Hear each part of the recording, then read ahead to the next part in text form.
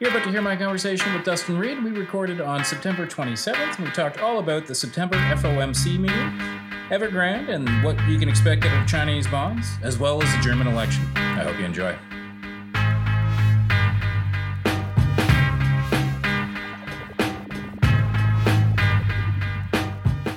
This podcast is for informational purposes only.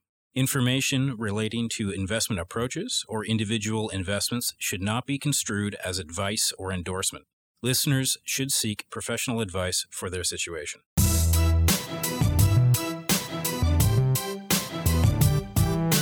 Welcome to the Mackenzie Investments Podcast. My name is Matthew Schnurr, and I'm delighted to be back with our Chief Investment Strategist for Fixed Income, Dustin Reid. Dustin, the last podcast, we discussed the upcoming FOMC meeting in September. That's now behind us. What did you learn during that meeting? Anything surprising? And maybe you can provide a summary for the context of that meeting.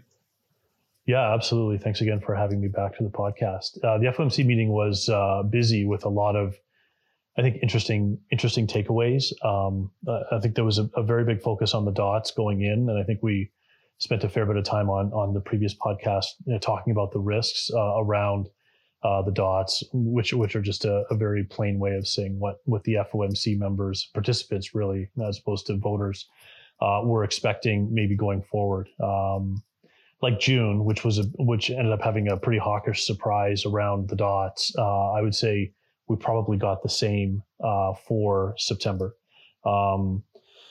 The most important part, I think, was the 2022 median. And so to get a little bit micro for a second, there's 18 participants putting in dots or estimates for where Fed funds should be for 22, 23, and 24. And there was a 9-9 split on the 18 participants for 22. So most people, maybe not everybody, but most people view that as basically, okay, the median dot is looking now for a 25 basis point hike in 2022.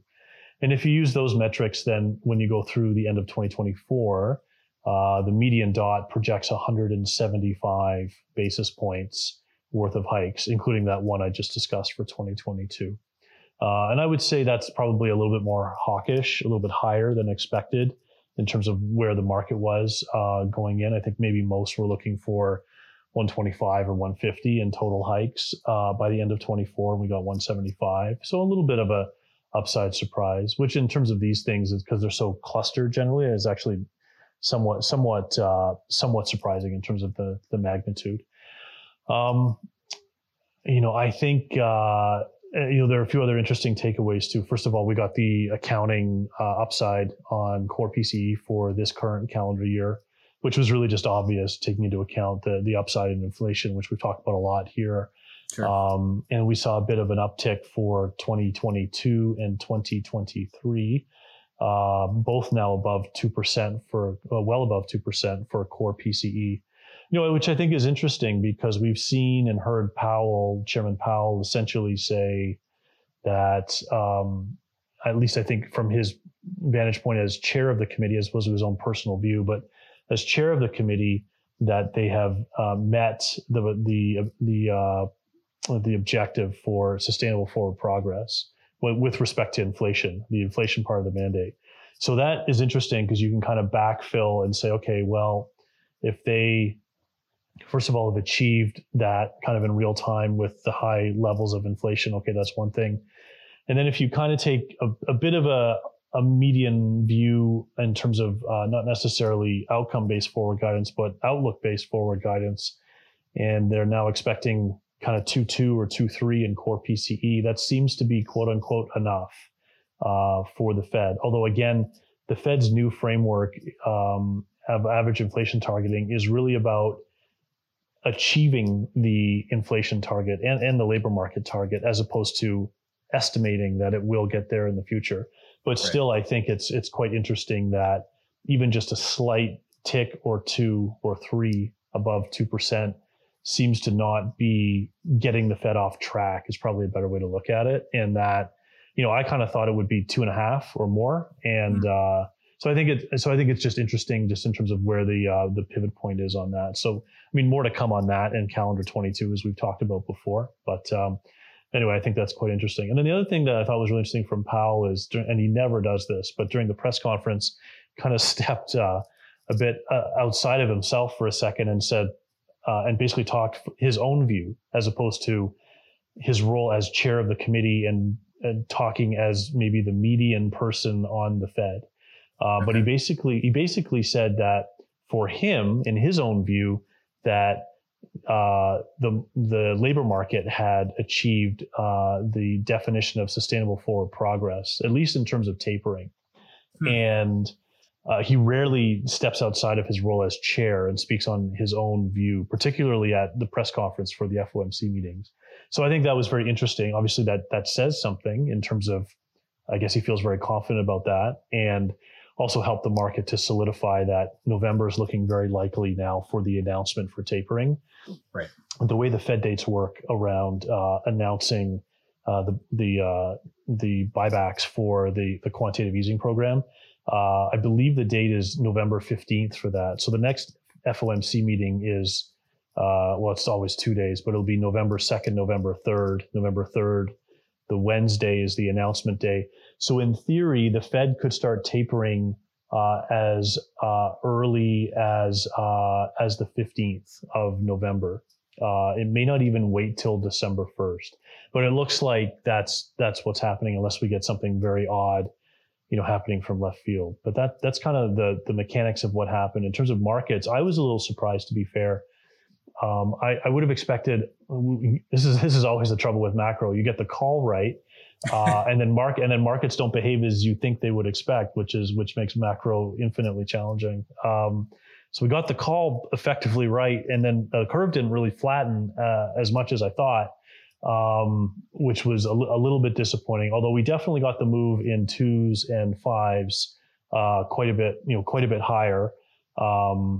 And I think that, for what it's worth, I think that view is still good now today as we record this podcast. I still like 5-year Treasury yields quite a bit higher from where they are now. It's probably my favorite view within the fixed income space, particularly in North America anyway, because I think that there's quite a bit of upside there based on oil, and the market needs to recalibrate in terms of the Fed dots.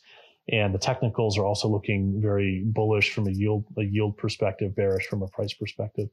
And there's a number of other things which we could get into. And I would say our most of our portfolios, not all, but most of our portfolios are short 5 years as part of the overall mix. So it definitely is part of the view. But that was kind of an interesting thing. And we didn't get a big dollar rally either. And again, I would have expected that. Sure. And real yields have been ticking lower, roughly from minus 100 basis points on the 10-year real yield space from early last week to around 85, 86 or so, just coming into the podcast here, which is not a massive move, but 14 or 15 basis points starting at 100 is not small. We really haven't seen a big move in the dollar higher, which is causing me to kind of question a little bit the relationship between real yields and the dollar.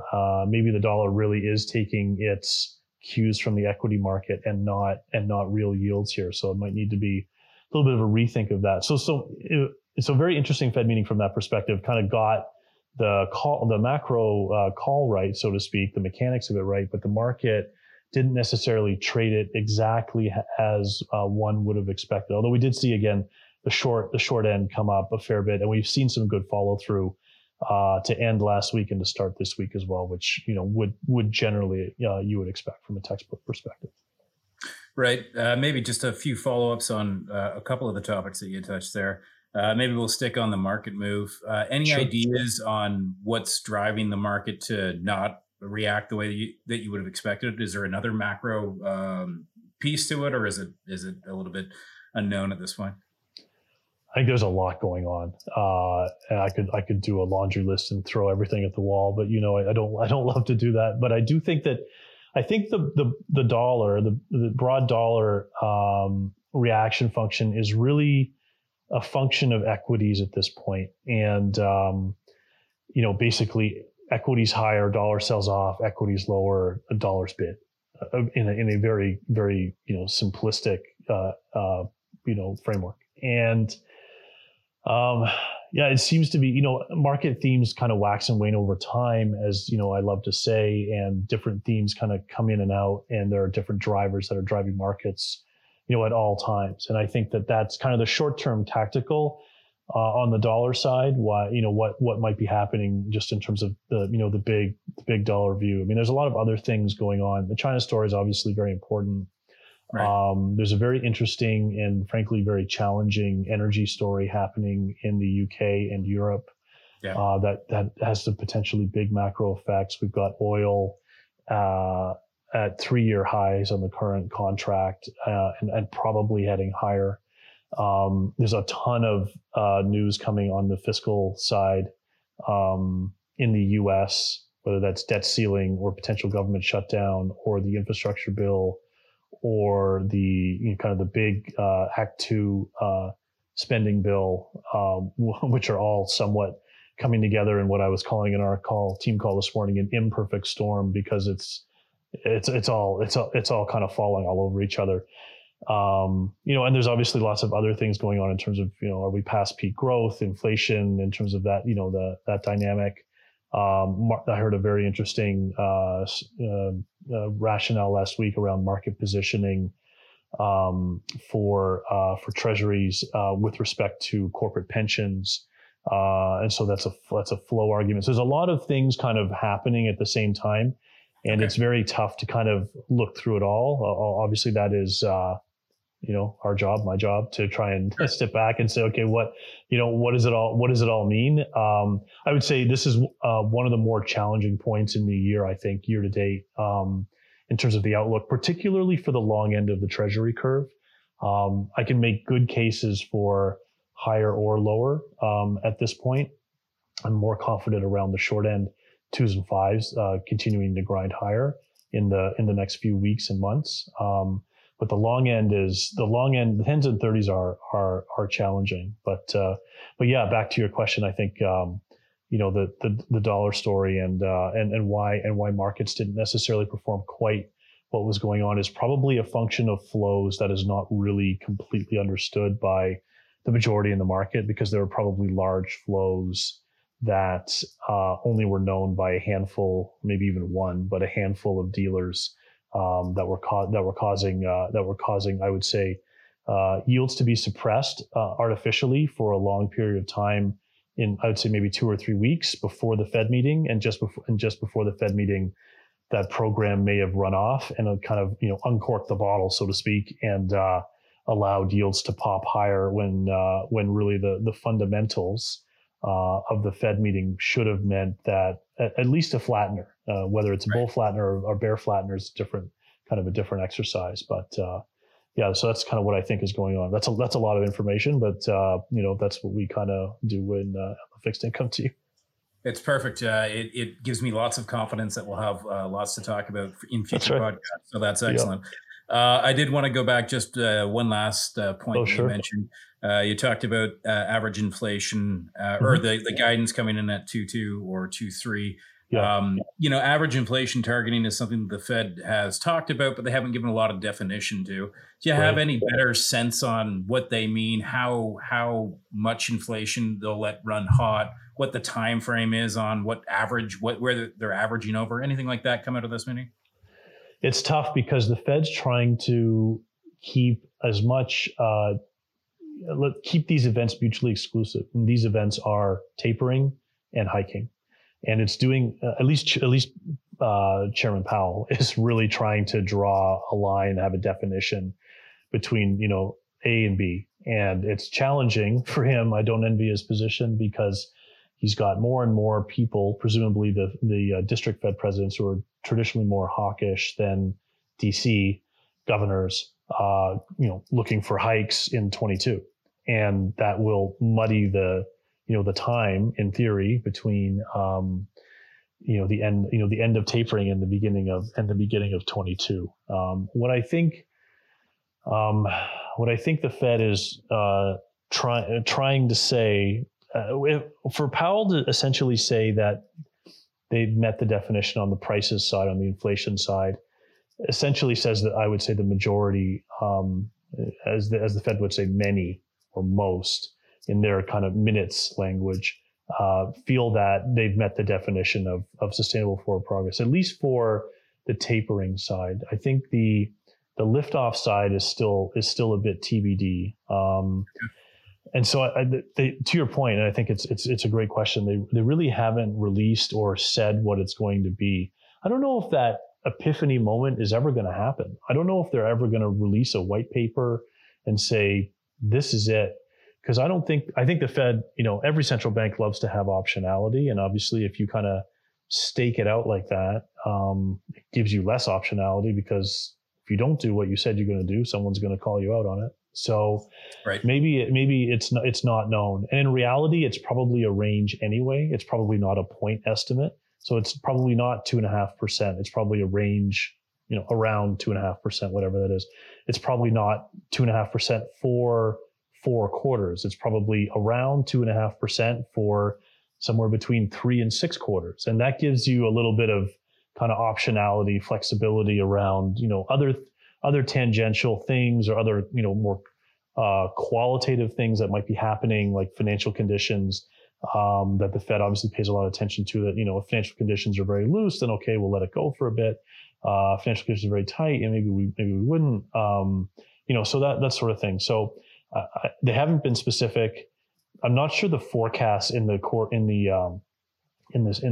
statement of economic projections really give us a lot more clarity with respect to how they're using that new inflation framework for lifting off. I think for the tapering story, I think it helps a little bit. And clearly, and one thing I probably should have mentioned before, another thing that Powell did say, somewhat surprisingly early in the press conference, was that he expected the tapering to be done by mid-2022, which again was another kind of hawkish versus where I think the market was surprise. So which again was surprising, why the price action thereafter didn't necessarily have more of a steepener and more of the U.S. dollar bid against other currencies.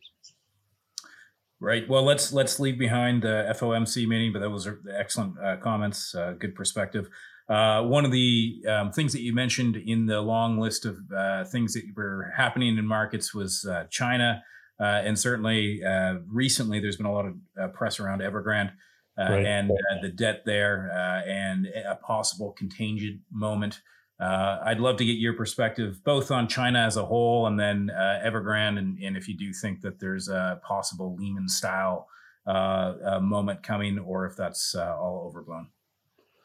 So I would say that clearly it's a significant issue. Markets, at least last week and the week before, were trading it as a potentially significant issue. Both, the bonds and I'll speak to the bond side because Sure. I'm not on the equity side, but on the bond side it was significant.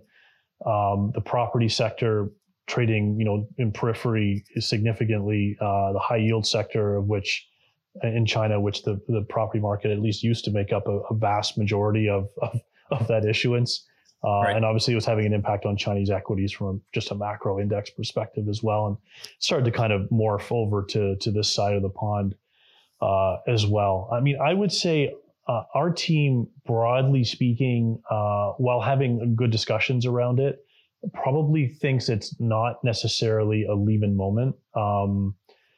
Although I would say some people on our team might think it's a little bit more serious than others.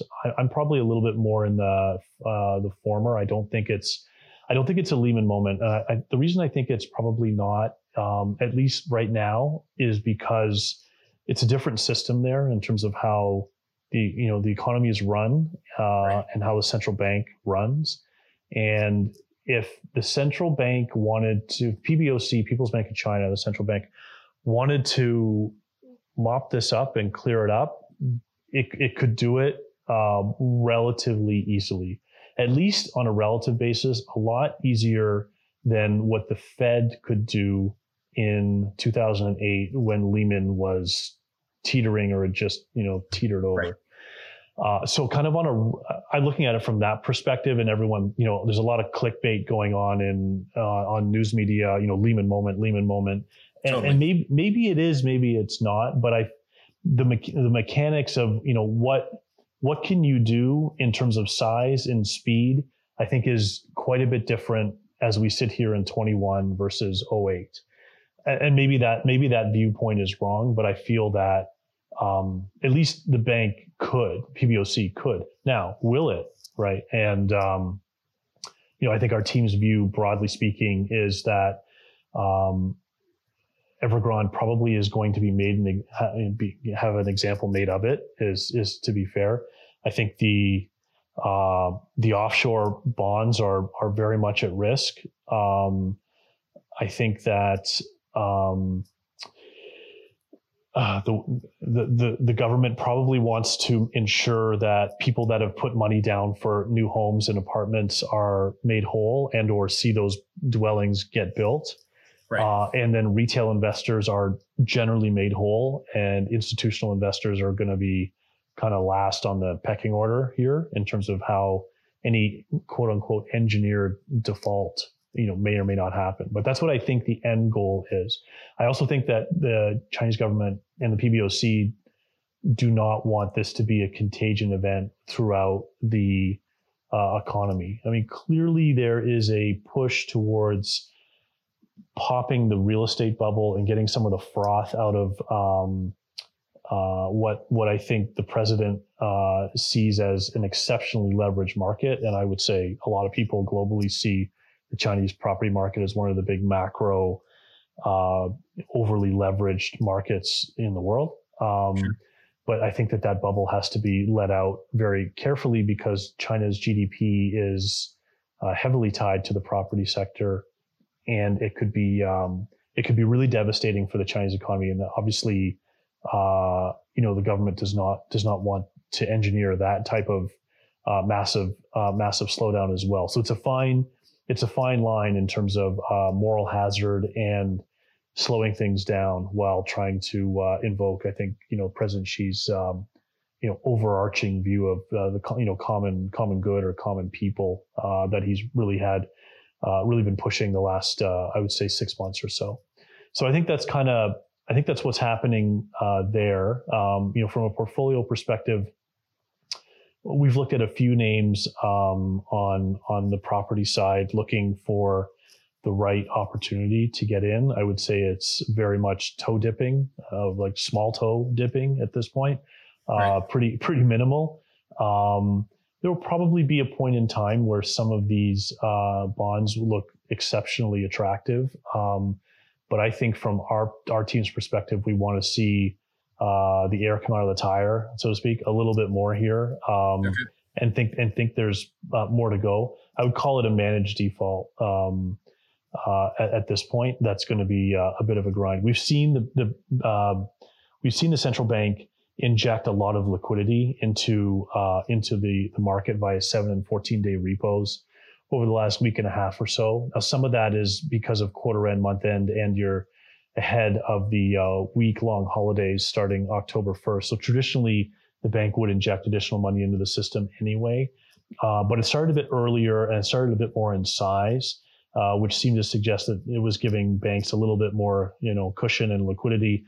And there's been some talk that some of the domestic banks might be concerned about a liquidity squeeze in the swaps market.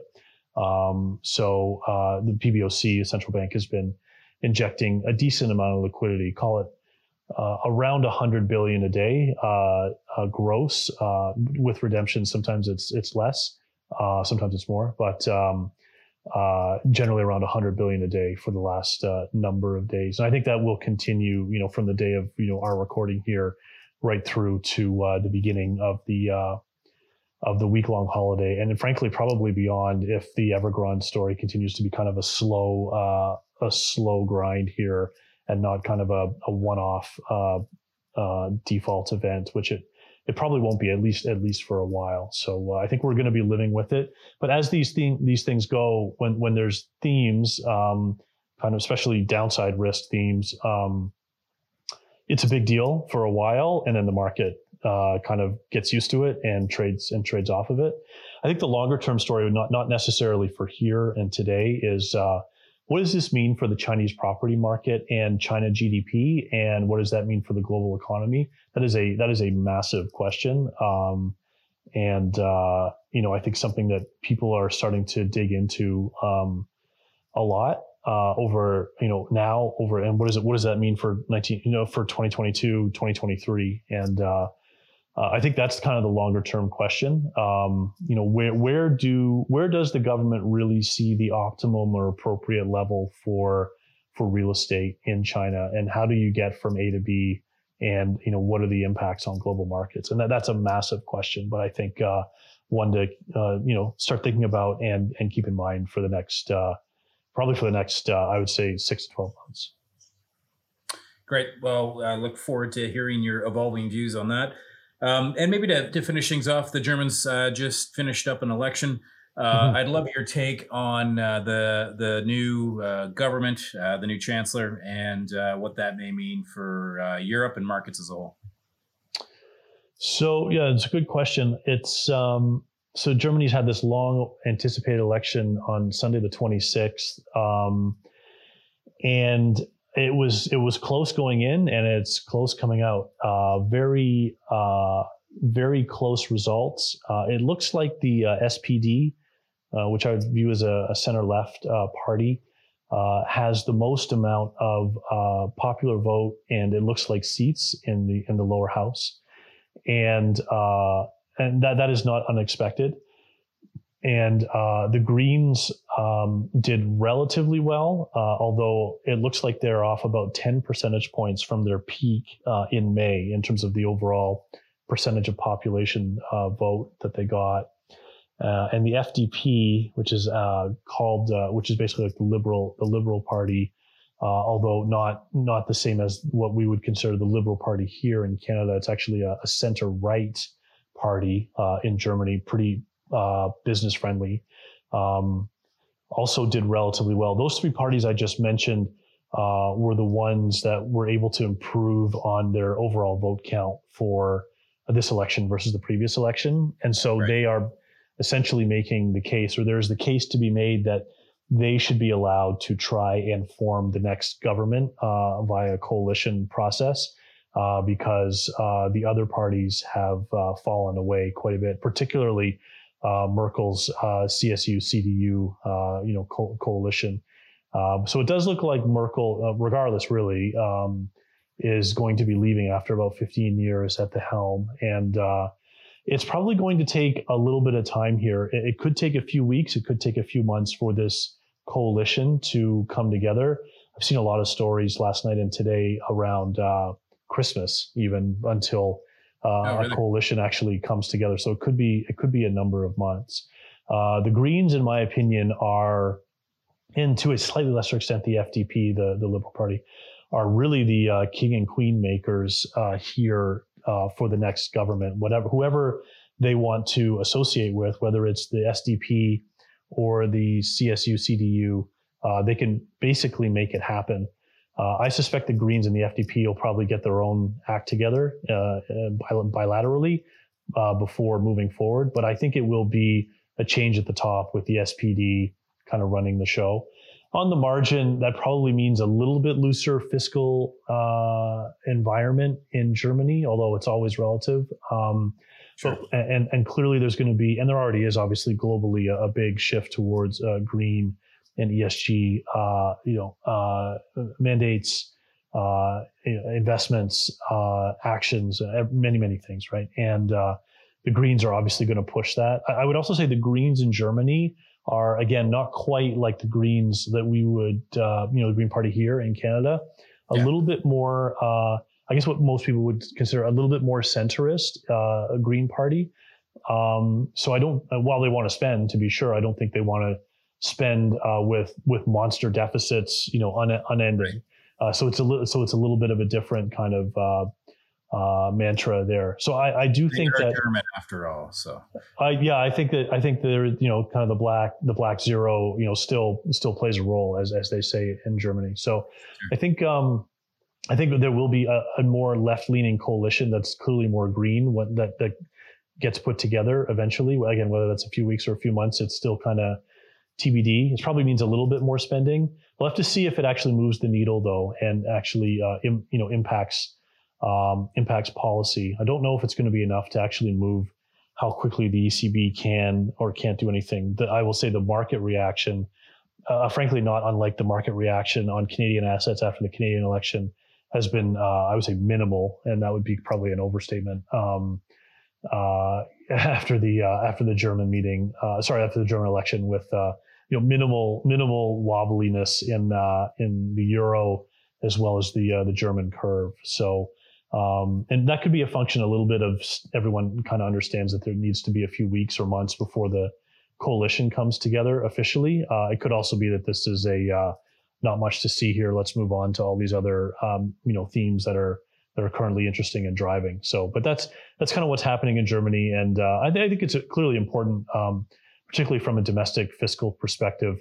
There could be some interesting trades on a relative basis intra-Europe. The Bund curve versus the French curve versus the BTP curve in Italy. I mean, that's where things could get a little bit more interesting. But from a currency perspective, I don't think it's going to knock the ECB off a lot and change the path of monetary policy materially either way. So that rate divergence story, which is going to be a big theme between the Fed and the ECB, as well as other central banks, for the next year, I think is still very much intact. Dustin, that's excellent. We'll stop it there. Thanks so much for your insights and time. Appreciate it. Yeah, thanks very much for having me. The content of this podcast, including facts, views, opinions, and recommendations, is not to be used or construed as investment advice and is not an offer or an invitation to buy or sell any security. The content of this podcast should not be relied upon for any purposes, and Mackenzie Financial Corporation is not responsible for any reliance upon it. This podcast includes forward-looking information that reflects our current expectations or forecasts of future events. Forward-looking information is subject to risks, uncertainties, and assumptions that could cause actual results to differ materially from those expressed herein. Our views are subject to change based on market conditions. Commissions, trailing commissions, management fees, and expenses may be associated with mutual fund investments. Please read the fund facts and prospectus before investing. The indicated rates of returns are historical annual compounded total returns, including changes to unit values and reinvestment of all dividends or distributions, and does not take into account sales, redemptions, distribution, or optional charges or income taxes payable by any security holder that would have reduced returns.